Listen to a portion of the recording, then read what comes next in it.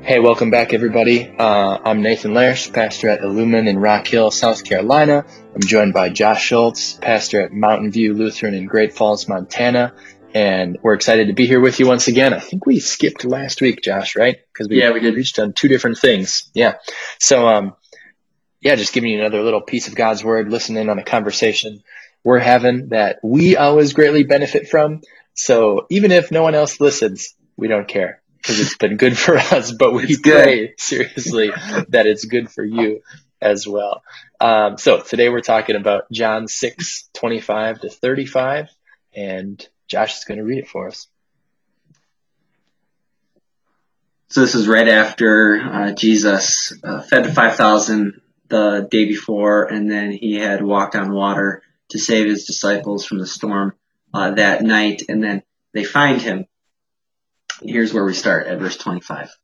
When they, that is the crowds he had fed before, found him on the other side of the lake, they asked him, "Rabbi, when did you get here?" And Jesus answered, "Very truly I tell you, you are looking for me not because you saw the signs I performed, but because you ate the loaves and had your fill. Do not work for food that spoils, but for food that endures to eternal life, which the Son of Man will give you. For on him God the Father has placed his seal of approval." Then they asked him, "What must we do to do the work God requires?" Jesus answered, "The work of God is this, to believe in the one he has sent." And so they asked him, "What sign will you give that we may see it and believe you? What will you do? Our ancestors ate the manna in the wilderness, as it is written, he gave them bread from heaven to eat." And Jesus said to them, "Very truly I tell you, it is not Moses who has given you the bread from heaven, but it is my Father who gives you the true bread from heaven. For the bread of God is the bread that comes down from heaven and gives life to the world." "Sir," they said, "always give us this bread." Then Jesus declared, "I am the bread of life. Whoever comes to me will never go hungry, and whoever believes in me will never be thirsty." This is God's word. Awesome. Thanks a bunch. I think I want to start with Jesus' promise there at the end. I am the bread of life, and bread being, today maybe it's not the staple food anymore, but back then it for certain was. And so he's saying, you're coming to me for bread that's gonna, feed you for a couple hours or a day maybe. But whoever comes to me spiritually, and this is the promise for all of us too, whoever comes to me will never go hungry, and whoever believes in me will never be thirsty. And I think you can disagree or tell me I'm right. Those are always the two options, aren't they? We get hungry physically, but I think that our deepest longings and both our joys and our struggles and our disappointments, they have to do with the deeper things, and that's our soul, and that's what Jesus is talking about. And so almost in a sad way, the people were just stuck on their physical, earthly situation. And Jesus is trying to get them what they really need, which is food for their soul. And that's what we really need too. And Jesus's big time promise here is, I am what is always going to fill your soul. And if you're in me, you will never be hungry, never be thirsty. You will always be full. And that is just straight up good news. Mm-hmm.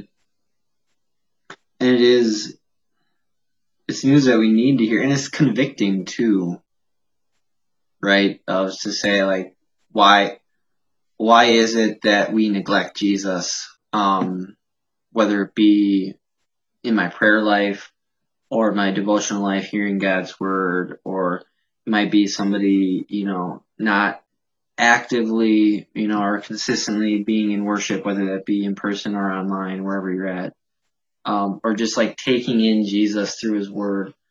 Well, I think the convicting part of that is because, I'm just ignorant to what I really need. Like these people were only thinking about like the hole that was burning in their stomach from hunger. It's just like that's what needs to be filled. Like life is crazy. Life is so crazy. I just told Nate this and we had to reschedule because like yesterday I was sick. Today my wife is getting sick. My kids were sick a few days ago. But I mean, it's just like it's just chaos right now in our house. And yeah, it's sickness, but like that's what life feels like so often, especially if you're like us, if you're a young parent or you're busy at work, whatever it might be. Life gets so chaotic, and all we're ever trying to do is like fix this one thing that's right in front of our face. And like Jesus is like, I know life is crazy. I know you're hungry for this, that, and the other thing here in this world. But like I'm letting you know that you have a deeper spiritual hunger, and first and foremost, that's what I have come to fill. Because if you don't fill that, you're not going to be able to make it through life. Not like with the life I can offer you, satisfied spiritually for eternity. Yeah, well said. So that was me agreeing with you. That was okay. me saying you're right. I should have started. Thank you for clarifying. Well, let me start by saying I love what you said, and then I'm not against leisure or watching TV. I do it all the time. Not all the time. I do it often. But how many times have I come home? And the answer is a lot of times, by the way. How many times have I come home and said, all right, let's just flip on the TV, watch a show to kind of decompress from the day. Like that's my rest. And there's nothing wrong with watching shows. But how many times, compared that to the amount of times I come in the door at night or whenever I get home and I plop down on the couch and just read the Bible. Mm-hmm. Like that never happens. That never happens. Or like, have I ever, you go on, we don't have Netflix anymore. We'll probably get it back sometime, but like binging a show on Netflix. You got rid of Netflix? Hey, just for a little while. That's like, how do you survive, man? Do you hear what you're saying? Oh, is this, I think that's my issue. Oh man, you're just walking straight into the application. But when was the last time you got, and we're pastors, like when is the last time you got lost? Like you lost track of time just reading the Bible. Right. Where you're like, oh wow, it's 2 hours later. I only meant to read for 20 minutes. That's never happened to me. Right. And I did this. Go on, sorry. No, well, and I'm not saying that is a sign of faith or anything like, oh, your faith's better if you get lost, if you lose track of time reading the Bible or listening to sermons or something. That's not the point. But it's just to get us to ask the difficult question, what are we hungering after? And where are we going when we need rest and satisfaction? So when you said Jesus' statement is convicting, that's what it meant to me. What were you going to say? Yeah, I plan out, I try to have a devotion every day. Usually I'm successful, not always. And I'm like anybody where I go for longer periods of time that I'm proud of where I just haven't. And that doesn't mean that I'm not in God's word, right? Because as a pastor, like right now, like I'm in God's word. We're recording a podcast. Before and after this, I'm working on my sermon for Sunday. I have Bible class tomorrow. Like when you talk about like just taking in Jesus for the sake of like, when Jesus is saying, like the whole point is like hungering for him and feeding on him the bread of life, of just like being nourished, being fed, being satisfied. You talk about finding rest in Jesus, like simply going to him for all those things in life. And he's comparing that for them to the physical bread that he gave them the day before. You just made the application to like Netflix. That's like, oh, I need rest. I need to relax. And the point is like, where are you going first? Like what's top on your list? Is it Jesus, or is it you made the application of Netflix? Is it, getting out of town? And again, there's nothing wrong with that. Like I can't wait. Like we're just dead set on like getting out of town and getting in the mountains here and camping. Here in Montana as the weather gets better, but it's just like, Jesus is, again, as he always does, he's having us evaluate our priorities. Yeah. I think, you talk about getting out of town or even Netflix or just anything like, I don't know, a great tasting food or a great drink or something. Treat it as a sign of God's love for you. Like in verse 26, Mhm. When Jesus says, you're looking for me not because you saw the signs I performed, because that's what the feeding of the 5,000 was. Like, that wasn't the thing. Every miracle was a sign pointing to, hey, trust Jesus, listen to Jesus, because he not only gives you all these good things, but he gives you the ultimate good thing, his forgiveness and approval and status as his eternal brother or sister. Right. I wanna talk about that a little bit more because that is a really big point in these. You know, you came because you ate your loaves and had your fill. You didn't come because you saw the sign, right? And exactly what you just said, like, how amazing would it be? And this is what God wants for us to like see all the, earthly, whether it be material or you could say emotional blessings that God gives us in life. And like these are meant in so many ways to point us to the greater eternal spiritual realities, like right now you and I are meeting as friends, as fellow pastors, talking about God's word. And it's just like, it's a joy to see you. And, we're on Zoom here and we see each other. We're Thank recording you. it, but it's like, it's a joy to see you. But like this right here, is you could say something that should point us to like the fellowship we have with God, the relationship we have with God, the like never ending, always able to talk to God. And like just being with each other. It's like not only pointing us to our relationship with God, but pointing us to our eternal relationship with our brothers and sisters in Christ that we're going to have in heaven. But like that's the point that Jesus is saying is look at all these as something far greater, and the far greater sign and the far greater truth that Jesus was pointing them to is, me, Jesus, I'm the bread of life. Yeah. One more thing on verse 26. Yeah. From my perspective, and it's subtle, but I think it's there. Like they were wanting Jesus, but they were wanting him for the wrong reason. Right. Mm-hmm. Because why? Because they were wanting Jesus not for him, but for themselves, really. Like they went and found him because they hoped he would give them more stuff, instead of simply clinging to him because of how great he is and because of how loving he is. And I guess you could say, us consuming him as the bread of life, sure, that's for us. But even like reading, when you read the Bible, it's good for you. Just like when you eat bread and fish, it's good for you. But you don't do it for yourself. You do it because it's what Jesus, like he said it's what's good for you. He wants you to. He knows it's what's best for you. Does that make any sense, or am I? Yeah, no, and I think what you started with of like they're coming to Jesus, that's the right place, but they're coming him only for the bread.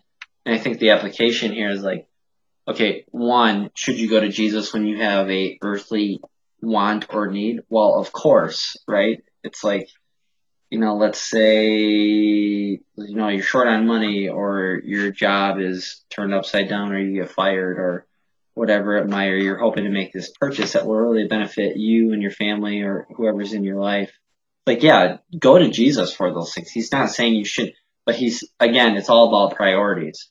It's like, is this all you're going to Jesus for? Is Jesus in your life simply to get more stuff and more earthly blessings? Because that would be wrong. Right? That would be sinful. And so it's the thought that Jesus is here for something greater, and then on top of that, cherry on top, but it's secondary for his priorities of purpose to say that this is the most important thing, your eternal, your spiritual well-being and satisfaction. Yeah. I heard another pastor quote C.S. Lewis, and I did too on Sunday. He said, don't let your happiness depend on something you can lose. And that really hit home. And and I would maybe add to it, don't let your happiness depend on something that is maybe a promise from Jesus.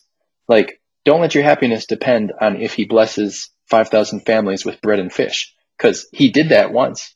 He never promised that he's going to do that again. Like, don't let your happiness depend on all the other blessings that Jesus gives you, all the earthly blessings, even though he gives you tons of those. Let your happiness and your soul's fullness and satisfaction depend on the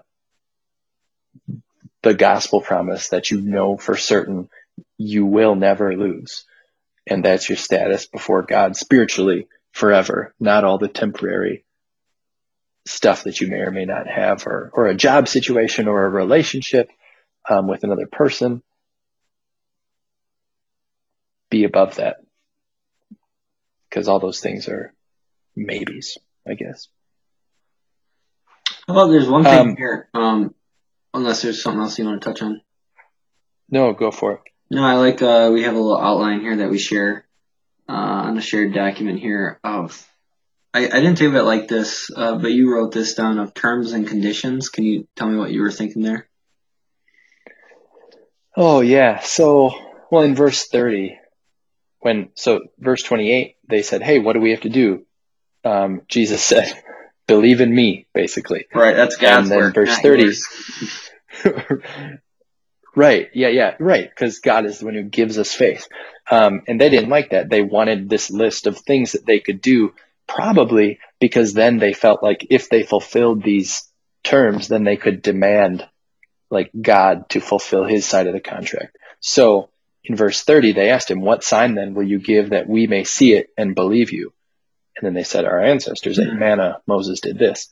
And Jesus said, well, actually, it was God who gave them that through Moses. But I think someone at our Bible study last week here actually, like, we talked about when are you satisfied? And one of the ways that satisfied is used is like, you've satisfied the terms that were set forth in the contract. So it's like they're laying out terms and conditions like, Jesus, if you want us to believe you, you got to do something even greater than Moses. And so I ended up actually not saying it in my sermon on Sunday, but like we do that too. And I like I'll just say them and we can talk about them if we want, or just let them hang out there. But there's so many, and I think we do it in unconscious ways more often than conscious. But like Jesus, in order for me to give generously, and this could be to the church, or it could be giving generously to the poor, or just being generous in general. In order for me to give generously, Jesus, first, you have to give me enough to give. Like you got to make sure that I'm taken care of. And then, then I can give out of, and we would never say it out loud this way, but what's left over. But that's not biblical. Jesus says, give first and trust that I'm going to take care of you. Or like Jesus, before I participate in a volunteer activity or a service activity, whether it's through church or in the community, like it's got to be the right kind of activity. It's got to be one that I'm really into. Otherwise, I'm not going to participate. And those are just two little examples that came to my mind. Right. In order for me to, what you just talked about, in order for me to give of myself to you and to others, first you have to give enough to me that I have something to share. Or like you have to prove to me, you have to give me a reason to, to trust in you, to be selfless. Because I think it's good that you brought those examples up, because like what Jesus is saying is, I'm the bread of life, or there's bread from heaven that I'm going to give to you. And he's really calling on them to like be totally dependent on him, which is what being a Christian is, being totally dependent on Jesus. They're saying, well, that's a lot to ask. It's like, prove to us that we can be like totally dependent on you and to live accordingly. And we do that too as Christians. And what does Jesus do? He points to his cross and his empty tomb. When I look at it, I'm like, oh, you want me to give you a reason to live for me and to be dependent on me? Well, let me point you back to the things that took care of everything. But going back to what you talked about of terms and conditions, I think we do this subconsciously. And I don't think it's like at the front end we're saying, if you don't do this for me, God, or if you don't do this, or if you don't let this happen, God, then I'm going to be like all in, right? But when God doesn't do what we want him to do, or when God lets something happen that we didn't want to happen on the back end, that's when we realize we had the terms and conditions all along, and that's just like, I'm out, you know. A lot of times you do see that as pastors, Christians falling away from the faith is because something horrible happened in their life and they say, how could God ever let that happen to me? And you just realize, like, on the front end, they had terms and conditions for God before anything happened. And that kind of is just exposed. And so it's good to talk about this before all that. Yeah. What you just said at the end there, one of the people in our church here, she's part of I think it's a Facebook group called like Motherless Daughters. So like kind of a support group for people who've lost their mother. And someone posted in there and said, now I'm a motherless daughter and a daughterless mother, because she had a big falling out with her daughter. And the lady at our church, she reached out to me and said, hey, like, would you be willing to talk with her? Because the lady said, yeah, I just don't know where my faith is anymore. Like I used to believe, but I'm just lost. I don't know what's going on. And so my member reached out and it was awesome. She's like, would you be willing to talk to this person? I said, yeah, for sure. I don't know where she lives or whatever, but you know, so she private messaged her and the lady's going to think about it. But yeah, these things that happen that cause us to question God. And you also said something about going all in. It's hard to go all in because we're always trying to protect ourselves. Because we think we're our own bread in a sense. Like I'm always trying to have a security, something, you know, to take care of myself or take care of my family. But Jesus is the bread of life. Let's wrap it up here with talking about let's go back and forth, like all the ways that Jesus satisfies our soul as the bread of life. And I'll let you start, like, because we can go on and on and on. Let's just go back and forth. All the ways Jesus satisfies my soul. Yeah, you get to say. Is that the question? Yep, you get to say one. Oh boy.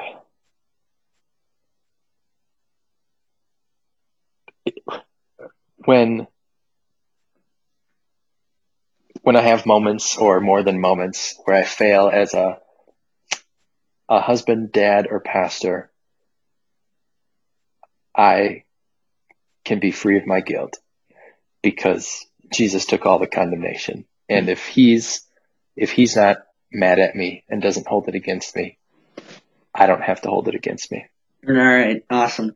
I think about worry, of the fact that, like, when he's in control, like, Jesus satisfies my soul in the midst of worry because he's in control of everything. He has everything for my eternity taken care of, with what he did for me when he was on this earth, and everything he gives me through faith, to be like, that satisfies me. Gives me every reason not to worry. Fills my soul in that way. Love it.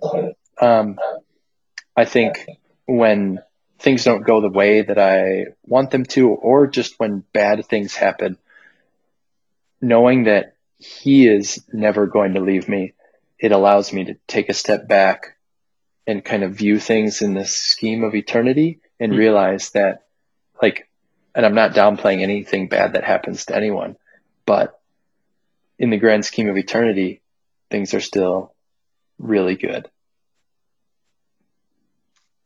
I'll talk about just joy.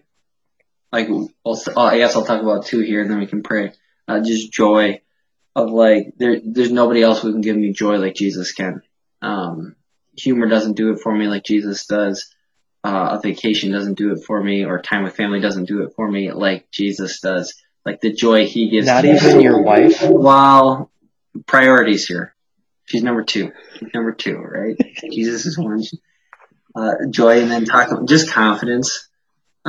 Specifically, like when you talk about death, that's the thing that mankind fears more than anything, be like, he satisfies my soul with just giving me confidence that because he lives, I too will live. I live forever. Heaven is mine. Heaven is yours.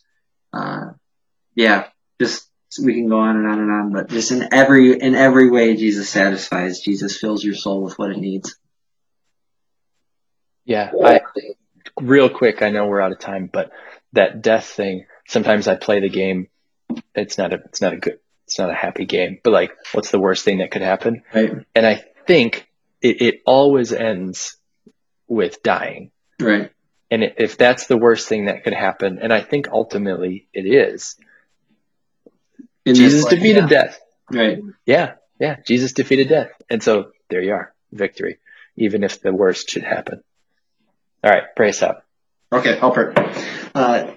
Dear Lord, thank you so much for bringing us together, myself and Nathan and whoever here is joining us. We thank you for them, that they are being fed by your word as we are here together. Lord Jesus, as you have promised to be, that you are the bread of life, we ask that you would restructure the priorities in our heart, that we would always go to you as the bread of life, that things that satisfy, things that give us rest, things that give us nourishment and energy and motivation, that these are good blessings from you, but they pale in comparison to the energy, the motivation, the satisfaction, and the rest, and the comfort and the nourishment that you give us as the bread of life. Keep you number one in our hearts by faith, that we would always go for you for all these spiritual blessings that last for eternity. We ask this all in Jesus' name. Amen. Amen. Thanks, Josh. All right, we'll see you.